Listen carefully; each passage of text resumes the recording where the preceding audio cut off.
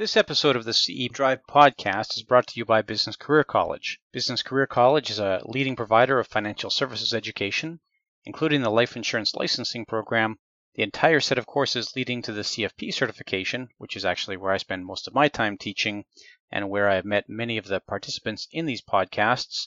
We also provide continuing education credits, live classroom and webinar instruction in support of the Elder Planning Counselor designation, and a few other odds and ends in support of folks in the financial services industry. You can find the full catalog of course offerings at www.businesscareercollege.com.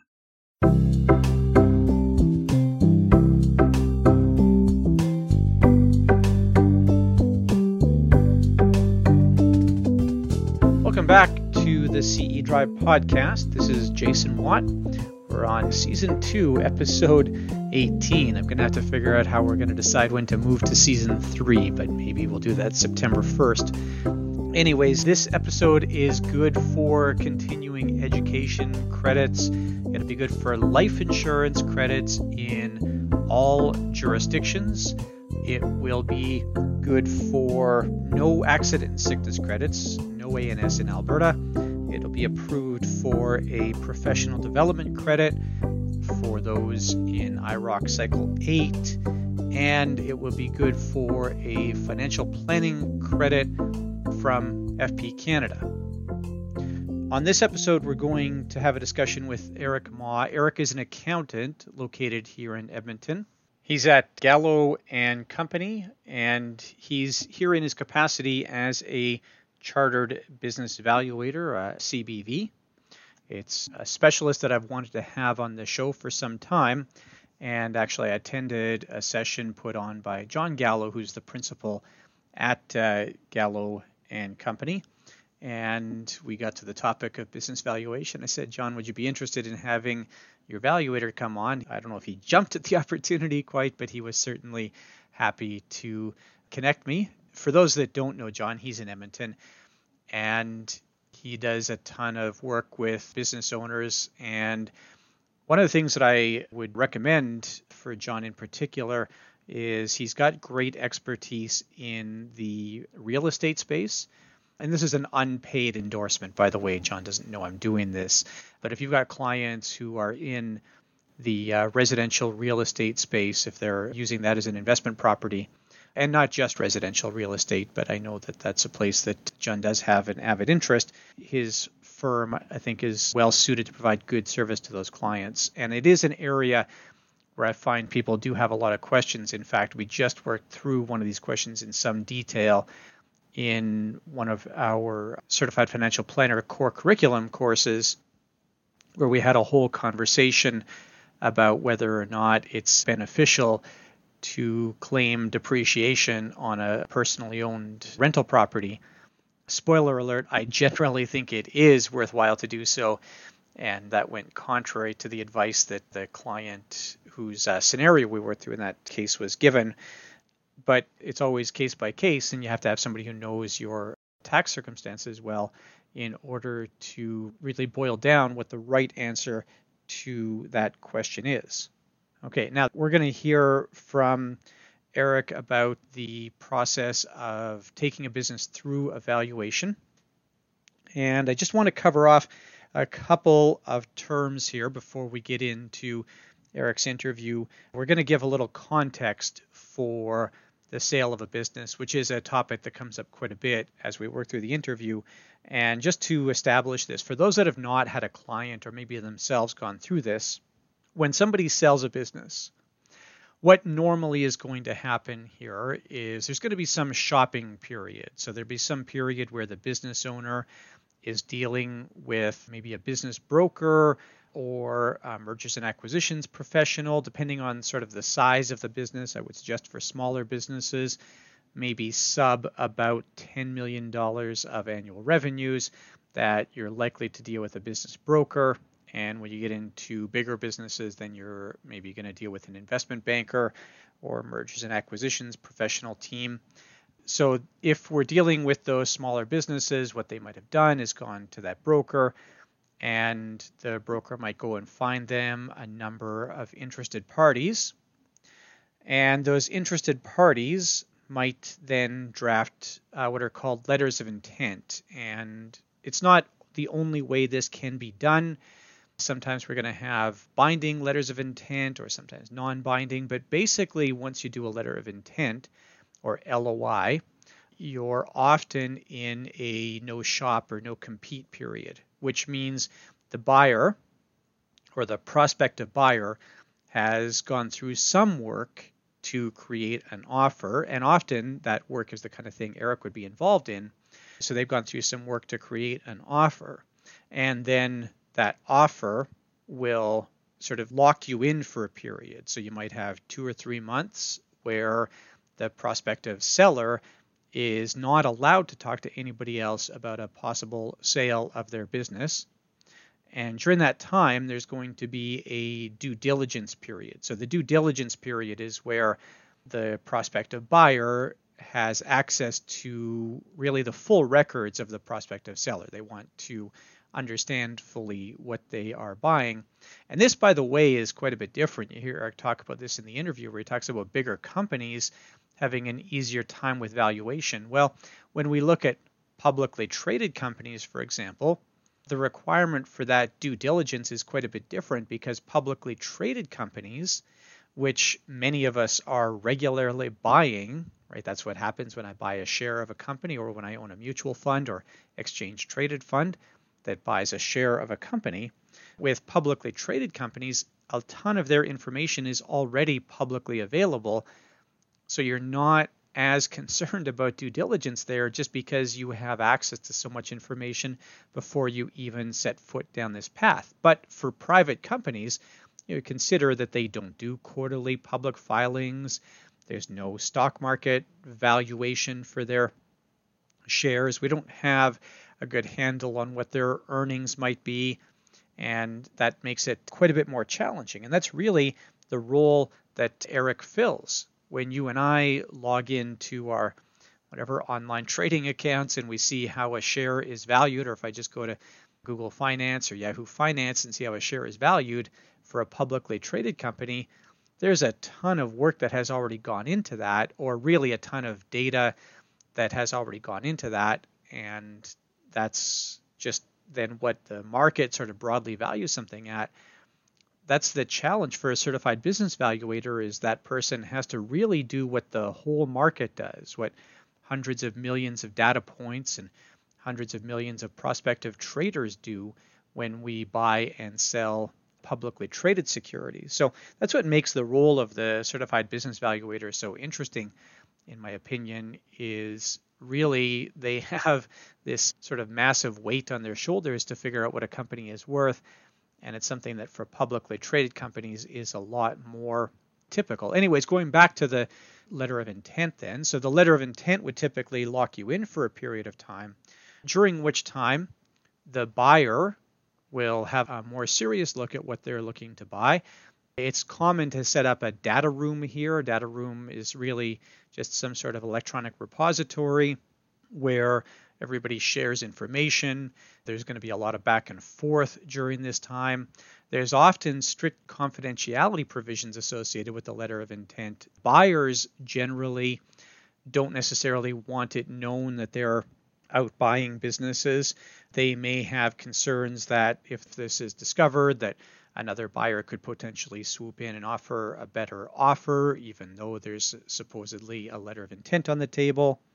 Or the seller, and the seller really has the bigger concerns here in most cases. The seller may not want their customers to know that they are being sold. A lot of times relationships are so important, and a customer might have concerns that that relationship would persist in the same manner post-acquisition. They may not want their staff to know.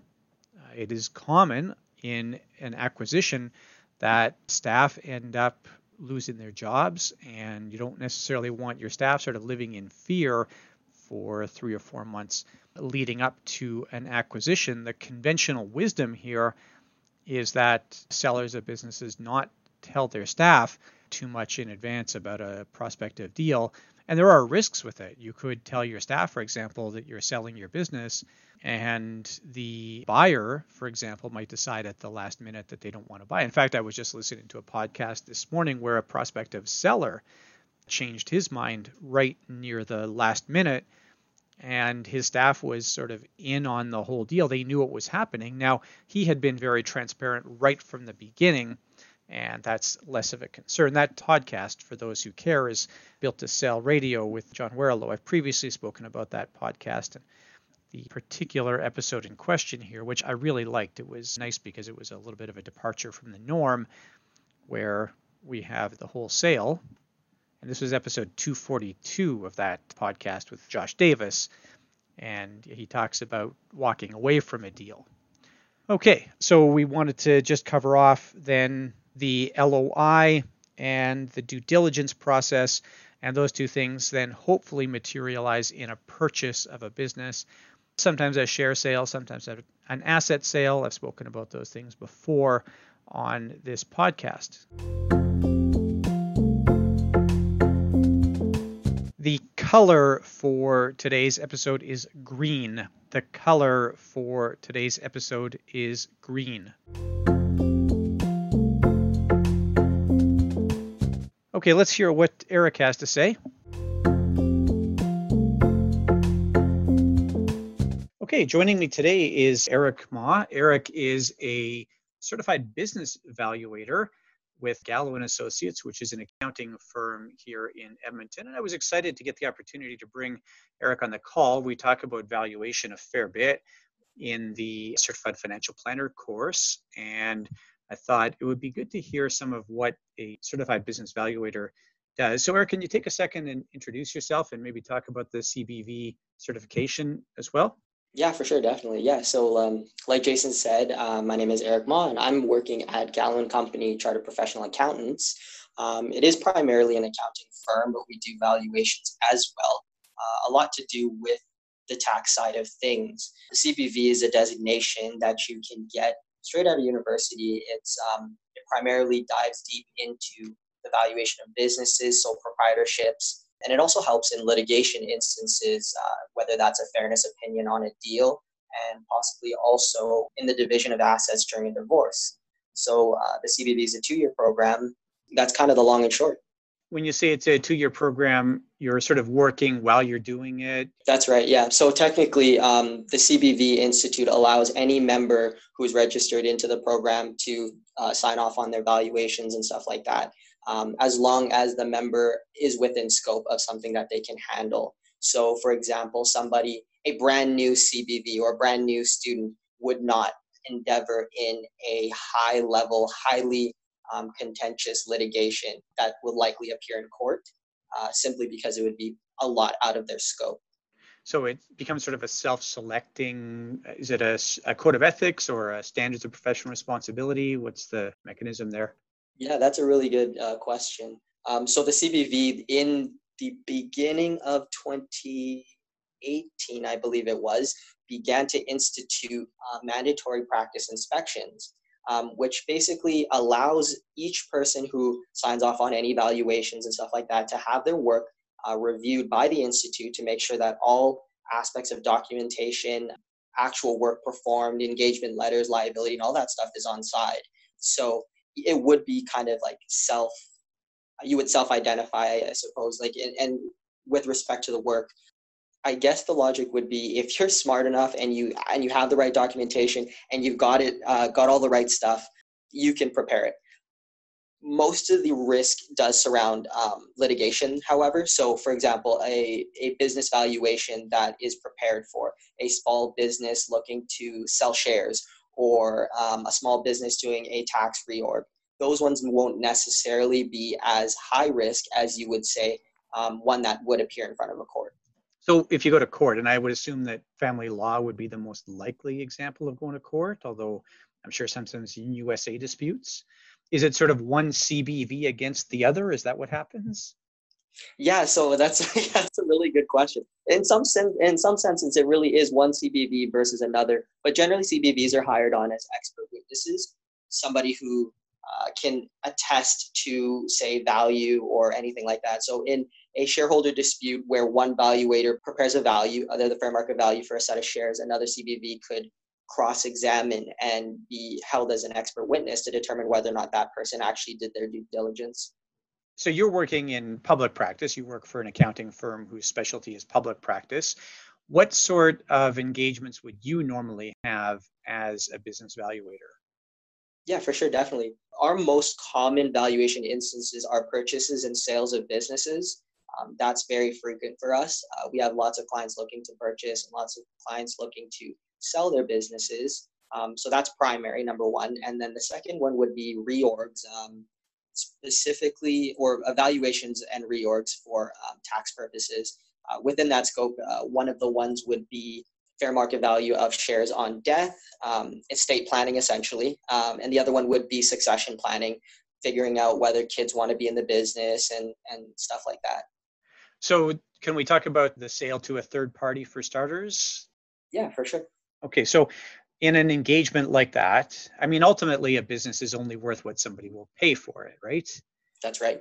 So is it that you're helping a potential buyer and or seller kind of get a starting point for that conversation? Is that what it is? Or Yeah, for sure. And you're 100% right. The price that you pay for a business almost never equals to the fair market value of that business.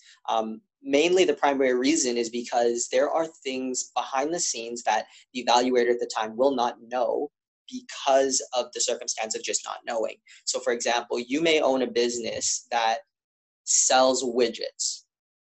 And I also own a business that sells widgets, but I'm looking to get rid of my business. I don't know that you have that business and that you know that I'm doing really well in this instance. And so you have a synergy with my business that even the evaluator may not necessarily know. And so as a result of that, you might say, well, even if I can pay a 5% premium on that business from what the fair market value is, I'm okay with that.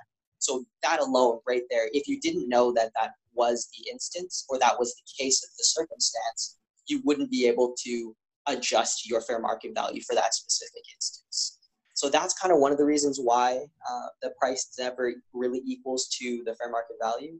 But it does get the conversation going. Sometimes business owners are very invested in their businesses, and oftentimes emotions can get in the way. A lot of times what I see is you get business owners who are really passionate about their businesses, and they really want to see a certain number. They really want to see that $1 million, 2 million, or whatever that number might be.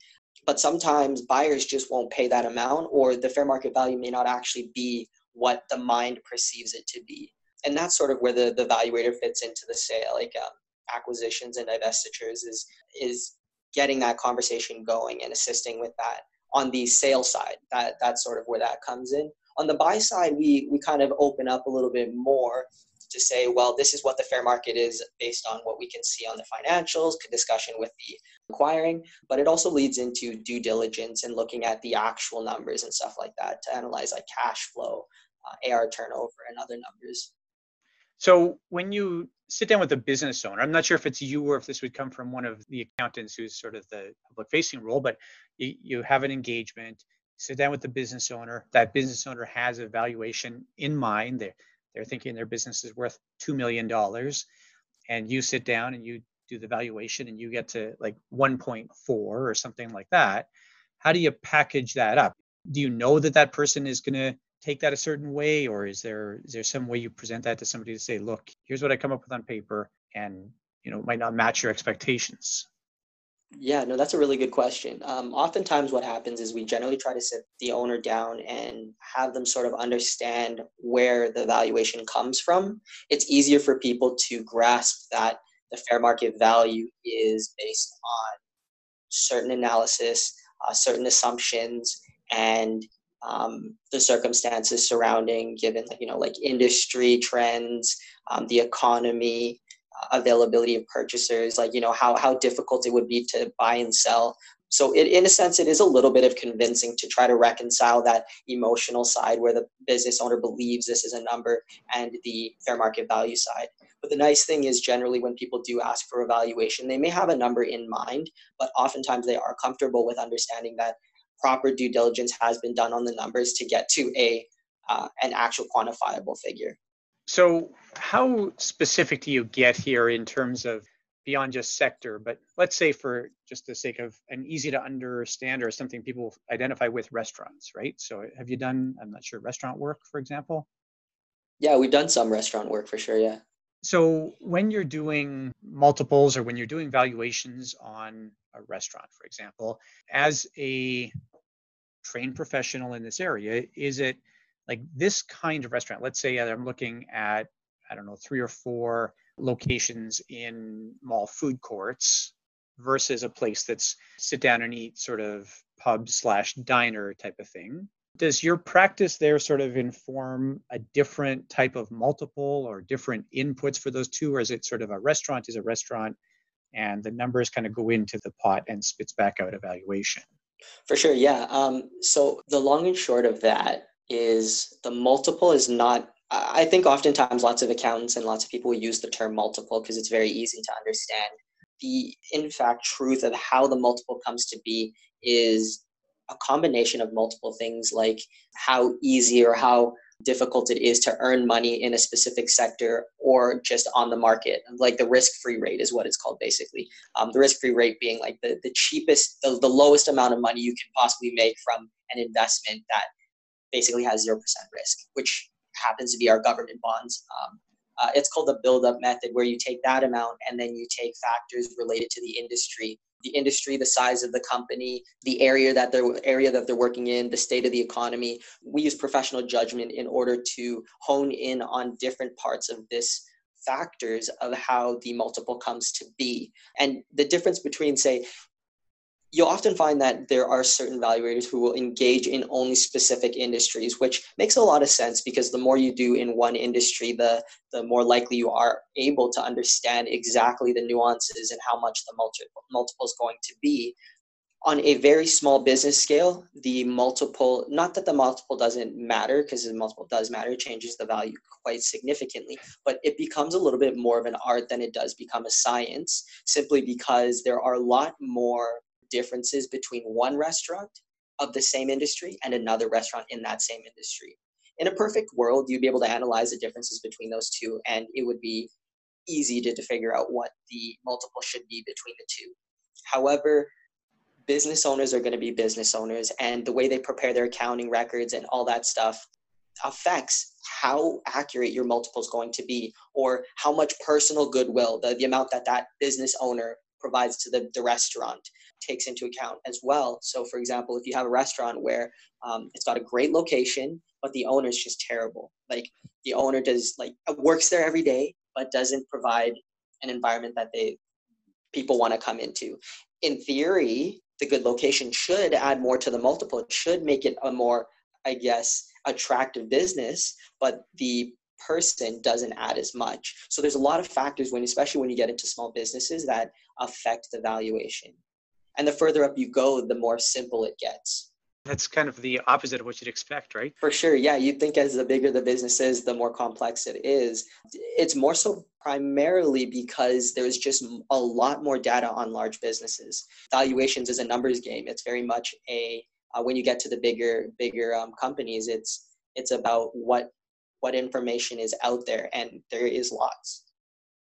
Yeah, I mean, if you look at like publicly traded companies, valuations there are, every bank is pretty much the same PE, right? Mm-hmm. Exactly. Yeah. Now, you mentioned the concept of goodwill, and this is something when we briefly cover valuations in financial planning curriculum, students always pick up on goodwill, right? You really talked about a situation where the goodwill is negative, right? That's if the business owner isn't contributing. Yeah. In that case, if I'm buying that business that has that sort of negative goodwill, how does that differ from a business owner who is like the face of the business and really, people come in and they want to see that person and that you see that like, businesses that have really good local media coverage, that kind of thing. So where do those two things differ? With respect to goodwill, it's really important to remember where the goodwill comes from. The source is very, very important. With the case of, say, the business owner who's looking to sell the business, but also provides a lot of positive goodwill, a lot of positive personal goodwill, when that person sells the business to you, you're not getting that personal goodwill. That person will likely take that goodwill with them. So you might find, and those are the figures that can affect the business. How much of the goodwill is actually related to something that you can transfer over? For example, media coverage, like you mentioned, like advertising, good social media presence, stuff like that. That stuff can carry over into the next business owner. Whereas if the original business owner is the person who holds all the goodwill, the value may not be as high. So it should actually, in a case where there's a lot of personal goodwill, the value of the business should actually be less, because you can't reasonably expect to make as much money when you acquire the business, because the person who, in theory, makes all the money is no longer there. Yeah, it's perfect. I do think it's a little bit counterintuitive, and especially like I work in a very relationship oriented industry where you want that personal goodwill day in and day out to make dealing with customers easier, but it's that trade-off if you're ever selling your business, right? Yeah, definitely.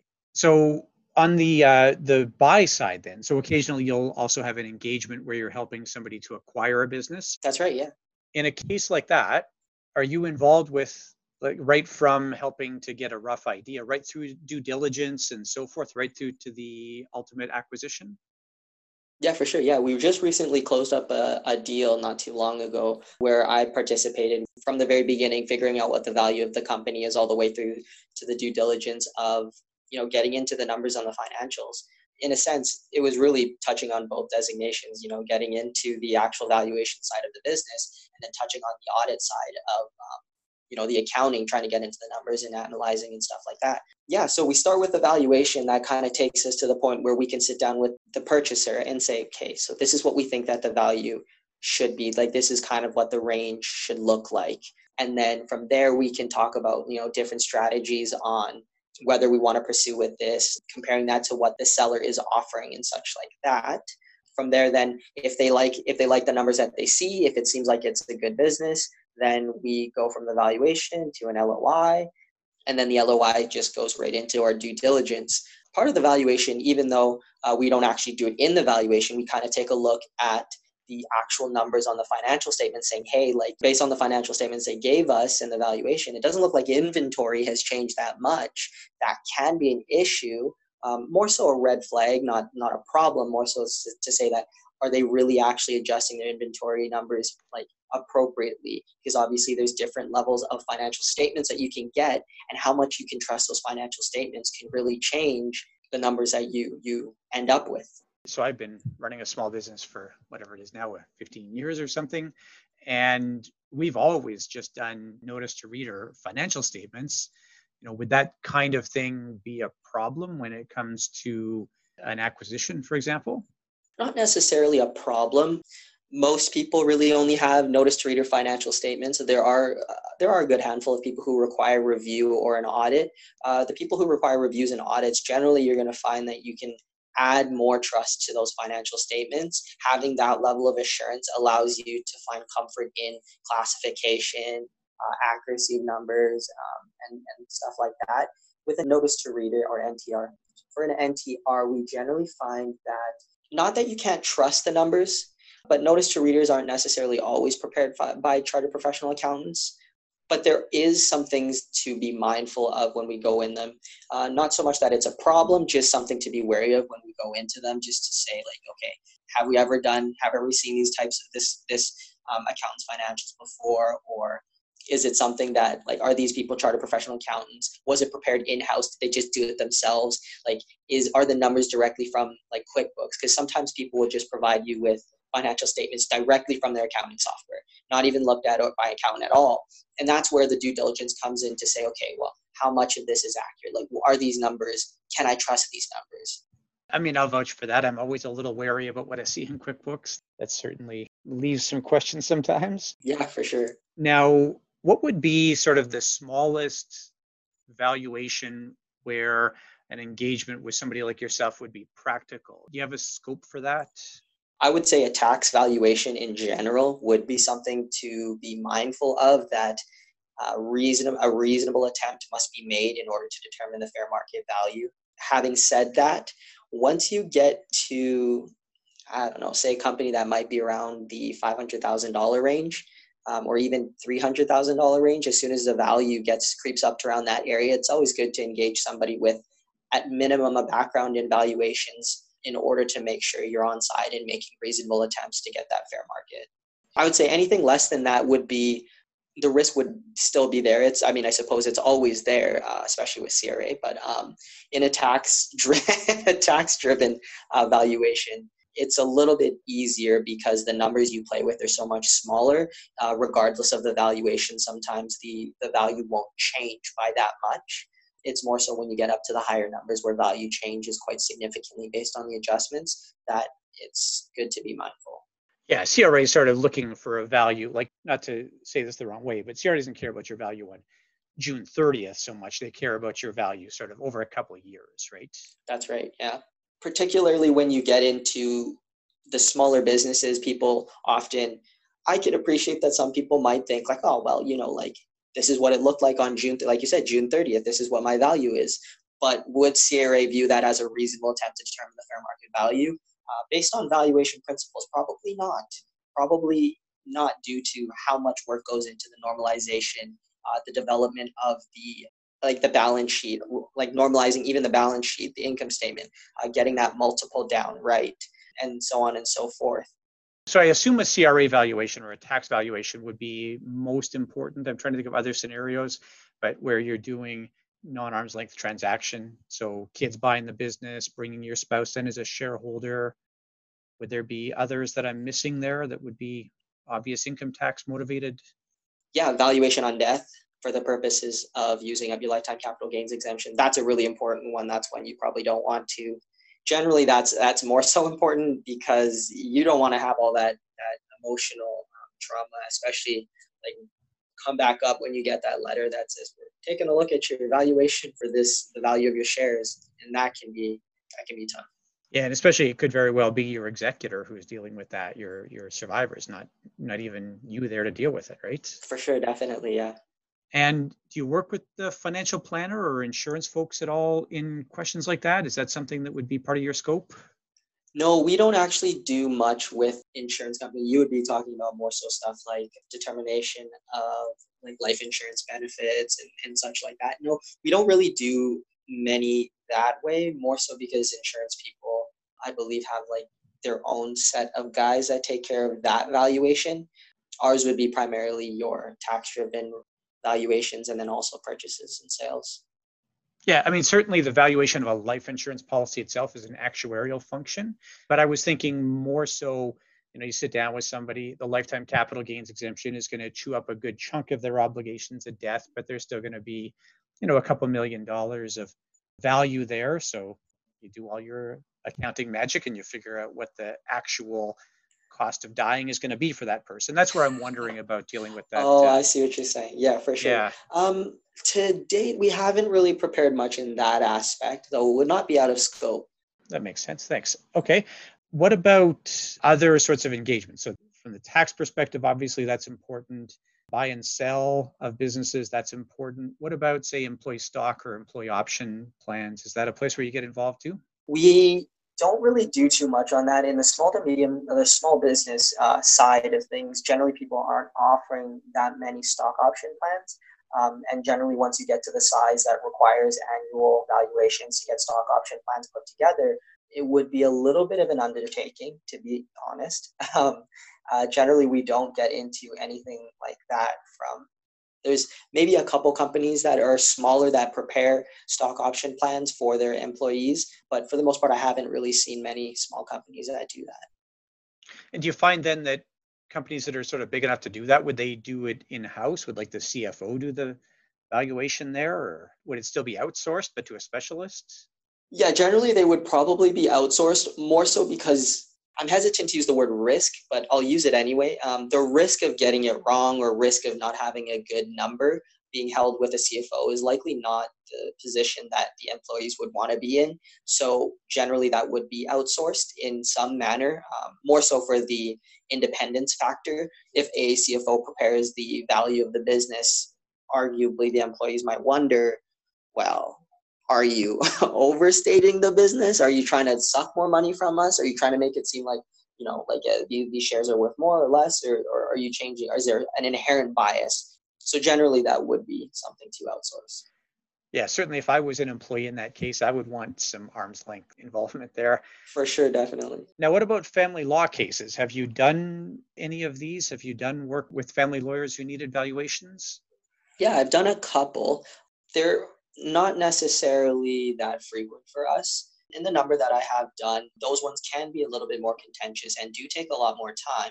They involve, speaking with a lot of the lawyers and then the delays between getting content and stuff from one lawyer to the other lawyer from the client. These engagements can run a long time, but they are a little bit more, I use the word contentious, but it's also very time consuming in that you really need to comb through the numbers and there's a lot of back and forth. But in the number that I've done, yeah, generally they use a higher and more detailed engagement. If you're not familiar with valuations, or specifically the valuation of the fair market value, there's three levels of a report. There is a calculation and an estimate and a comprehensive. Generally, when you get into litigation support, it's generally considered the best course of action to use an estimate. And lots of people have found that the estimate is the primary report to use when you're looking at litigation support. And very few instances would you ever see a comprehensive. A comprehensive could be most akin to an audit for financial statement purposes.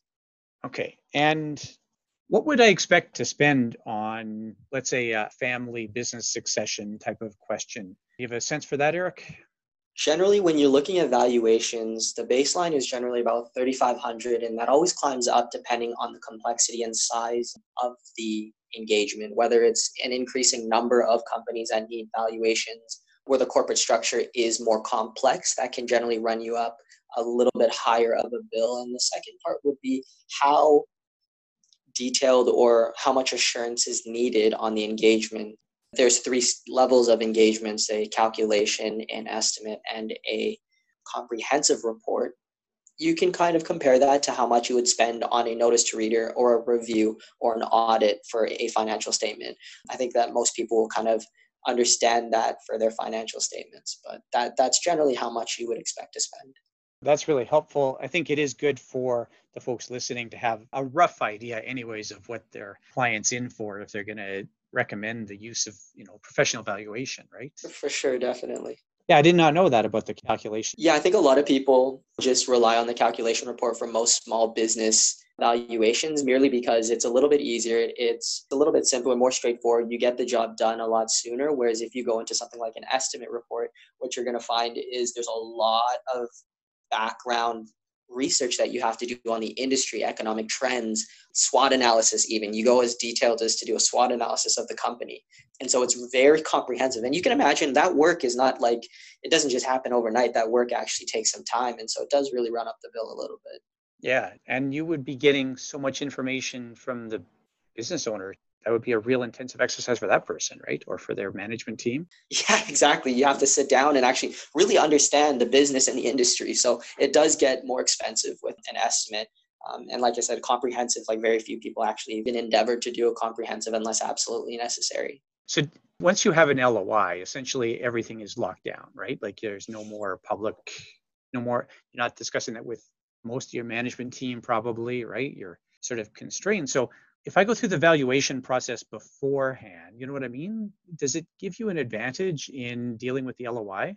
Generally, we always include in the LOI that there's that sufficient due diligence. Like, here's our price, given that sufficient due diligence has been prepared, and so on, right? So there's different clauses that we always add in to make sure that we're for the most part, pretty on side. But it definitely gives us an edge because if you can get a valuation done, it cuts down the time on the back and forth, right? Well, what about this price? What about this? What about that? What about this, right? And so that really saves the time and it really helps the clients because a lot of our clients are super busy. They got lots going on. They don't want to have to sit there and piddle over like $100,000 or whatever the number may be. They just want to get a good baseline, somewhere to start, something that can back up the price so they can move forward. So working with the person who's going through a marital breakdown and has to get their business valued, I would imagine sometimes that's not a terribly motivated participant in the process. And how does that sort of compare? Like if you're selling your business, you want this all done, right? I guess it works in twofold. Generally, by the time you actually need to get a valuation done, most people will have it either court ordered or lawyers are involved. So the motivation is more the stick than it is the carrot in that instance. But in litigation support, the stick is the only way to get to the end of the engagement. So in those cases, is the lawyer your client? Is that really how it works? Like the lawyer is writing a check to Gallo and Company, or is it the person going through the breakdown? What's the engagement look like there? That's a really good question. In the ones that we've prepared, it's often been the lawyer has been our contact. The lawyer has been on all invoices. They are our client essentially because they require our services in order to determine the fair market value for the purposes of the matrimonial take breakdown. In almost all instances, I don't talk. So the ones that we've prepared are primarily a dispute on the value of an ex-husband's companies, and they believe that his income is much higher than he's been reporting on his personal taxes. So they request a valuation, or it's called an income guideline, and our contact and our client is the lawyers. Okay. You're even trying to show that there's money being deliberately left in the business or value being deliberately left in like that kind of thing would show up in there.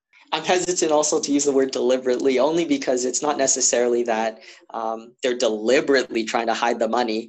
It's a tax planning maneuver in order to reduce the amount of personal taxes that a person would pay year over year, which it makes sense. But then oftentimes you get one very business savvy spouse, and the other spouse who just doesn't really get involved in the business, doesn't have that knowledge of how taxes and how businesses work. And so oftentimes they question, like, how can I have a Bentley if he only reported $50,000 on his taxes? Or, like, how do we live, like, in Laurier when, like, when this is all that shows up on our taxes, right? Like, so those questions, those basic understandings of income spark the conversation to say, well, I don't think that they earn that much. So then it would be the object of the evaluator to go through and determine, based on whatever number of companies, how much cash is actually available to that person. Yeah, and I'm not suggesting hide money. I agree. There can be numerous reasons why you're leaving money in your business, right?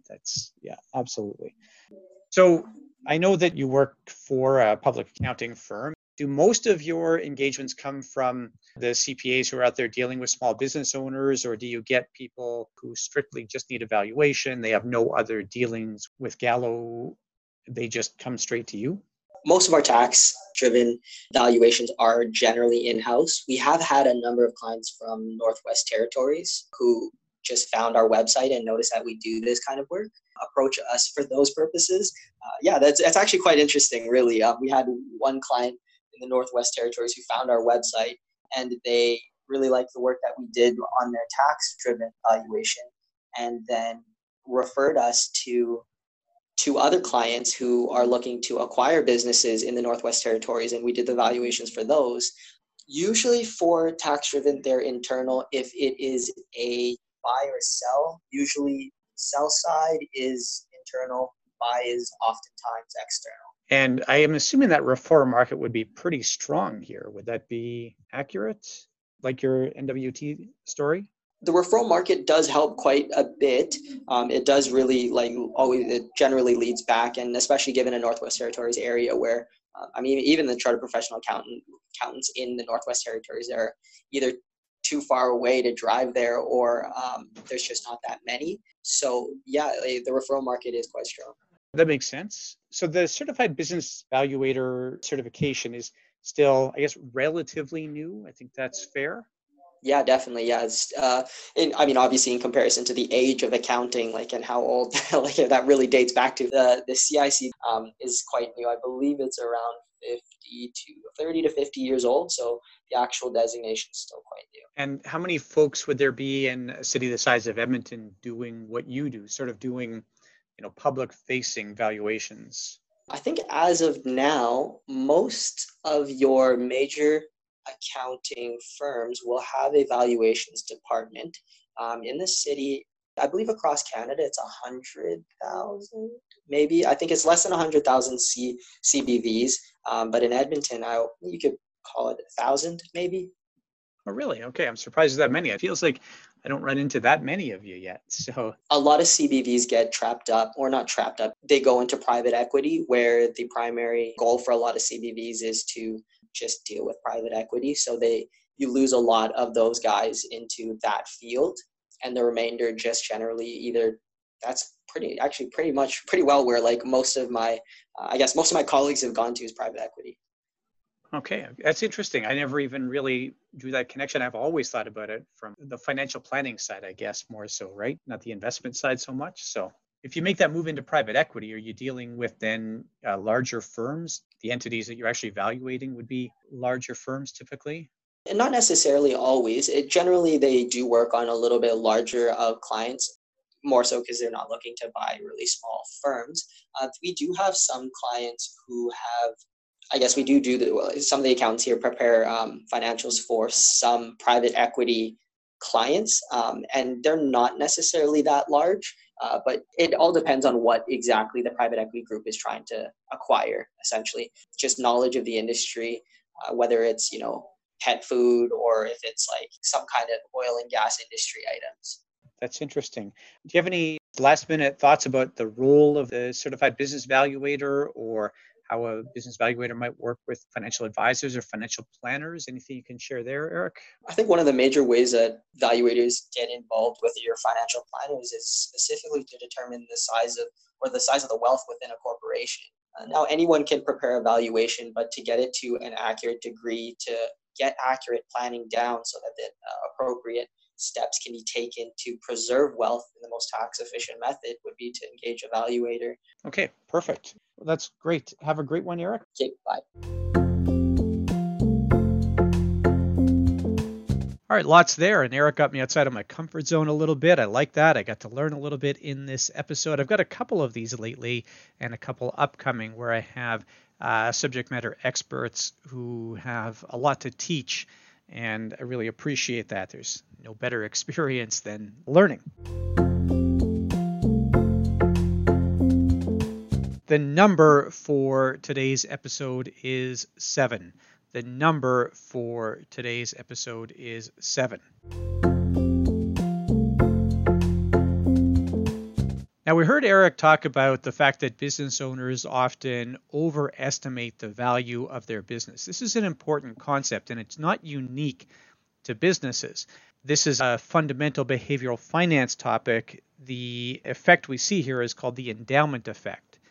And the endowment effect is the idea that I will ascribe a higher value to something when I own that thing than I would if I were buying it from somebody else. And there's a bunch of good research around this. Dan Ariely has a good study on this where he used concert tickets for a concert that was not particularly in demand, sort of a campus concert, and found that people, once they held a ticket to that concert in hand, once they were given a concert ticket for a particular concert, that value of that ticket was about triple what they had previously indicated they would be willing to pay for it. So that's the endowment effect. And we see this with people's homes. If you ask somebody which is the most valuable house on their block, they'll think about all their sweat equity and home renovations. We see this with sometimes people's investment holdings where they're not necessarily willing to sell. And I think this gets reinforced sometimes by some of the messaging we have as financial advisors where we say a loss isn't a loss until we crystallize that loss. And that can, I think, enforce a little bit of endowment effect, the idea that it's a mistake to sell something because we could be crystallizing a loss. Well, sometimes it does not make sense to hold something in a portfolio any longer. Sometimes an investment has served its purpose, and sometimes it has a dismal future, although hard to look forward to that. We have to have the working crystal ball to sort of recognize that. But sometimes it is just necessary to sell something, and the endowment effect can hinder that. This is where we overvalue that thing. Now, there is a little bit of evolutionary psychology at work with the endowment effect as well. The concern here from an evolutionary perspective is that rewind whatever 3,000 or 4,000 years and longer, it was often the case that you would have worked hard to gather the thing that you're now holding, and it would actually be more work to go and find a new version of that than it would be to give up the thing that's in hand. This is different than the concert ticket, but our brains are wired to say, well, to get that concert ticket, I had to put in so much work, and that work has value.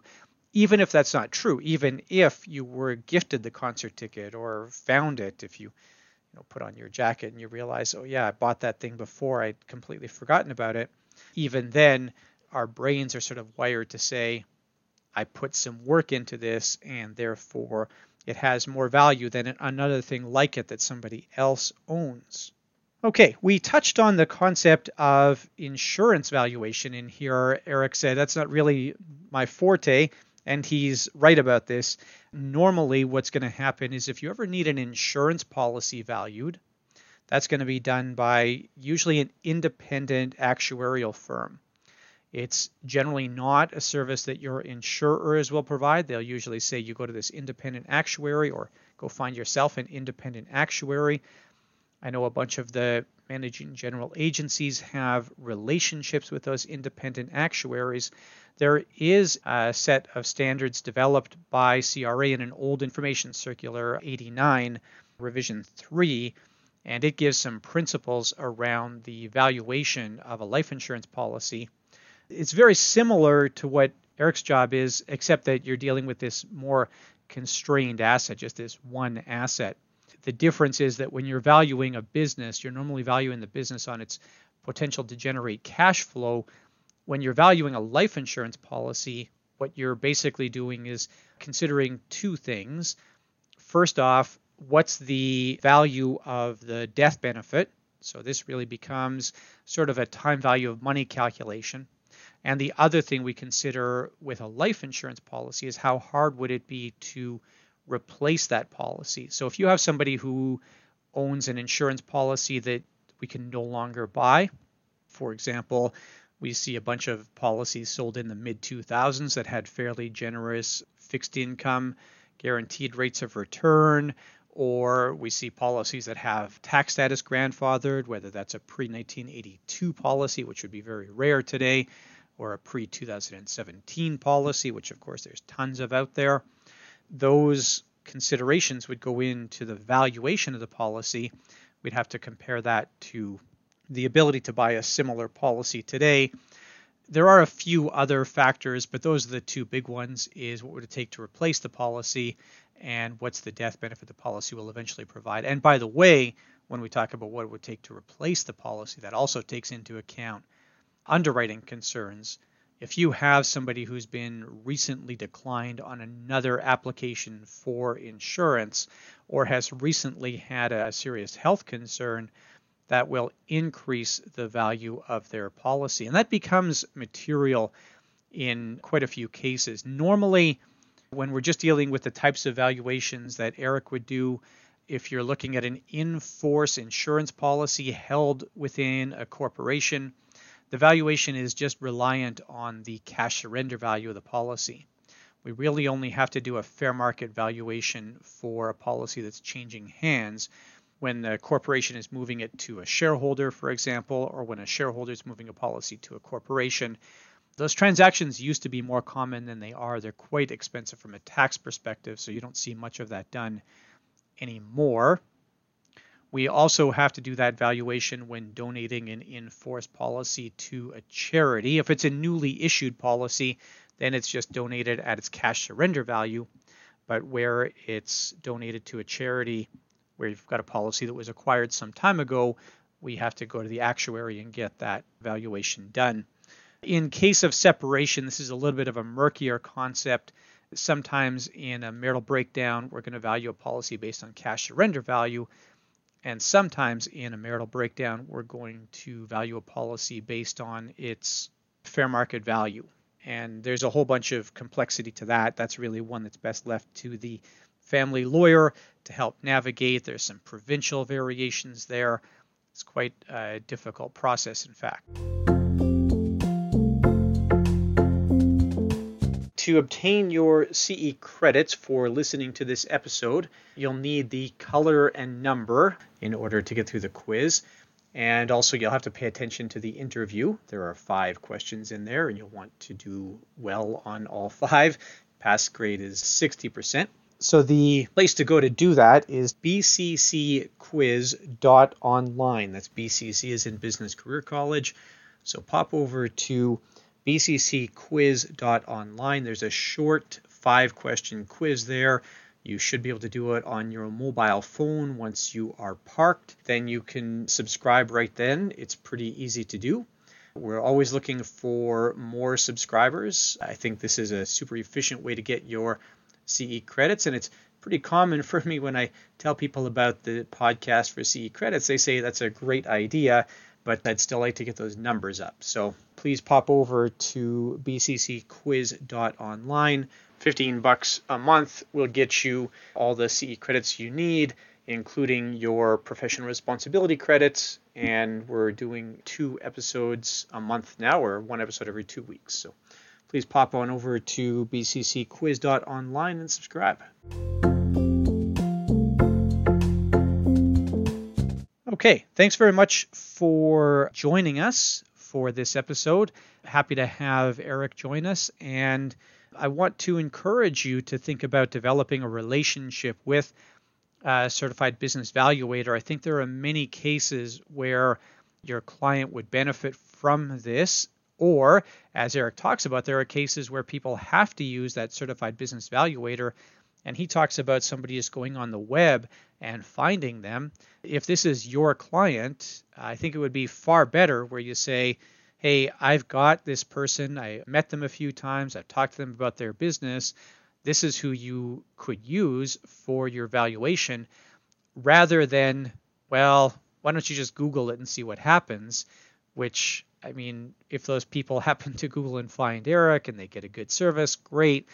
But I think it's so much better for the financial advisor to be prepared to guide their client to a referral where everybody understands. And you want to have that dialogue with that valuator as well. You want to be able to talk to that person about what's happening. As Eric talked about here, many of the cases when we'd be doing a valuation will have a strong overlap with financial planning.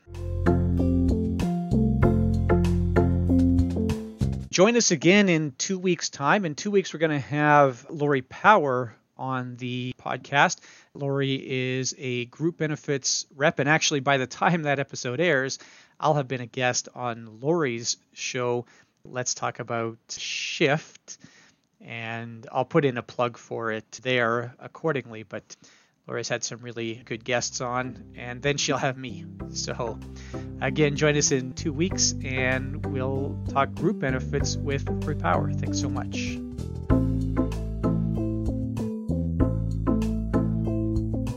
Okay, a few people help out with getting this podcast to air. Joseph Tong does music and production. Marjorie Lewis produces continuing education certificates when the machine doesn't. Maria Nguyen does all of our continuing education approvals. Desiree Kalinchuk and Penny Watt take care of our marketing, make sure that there are people listening to the podcast.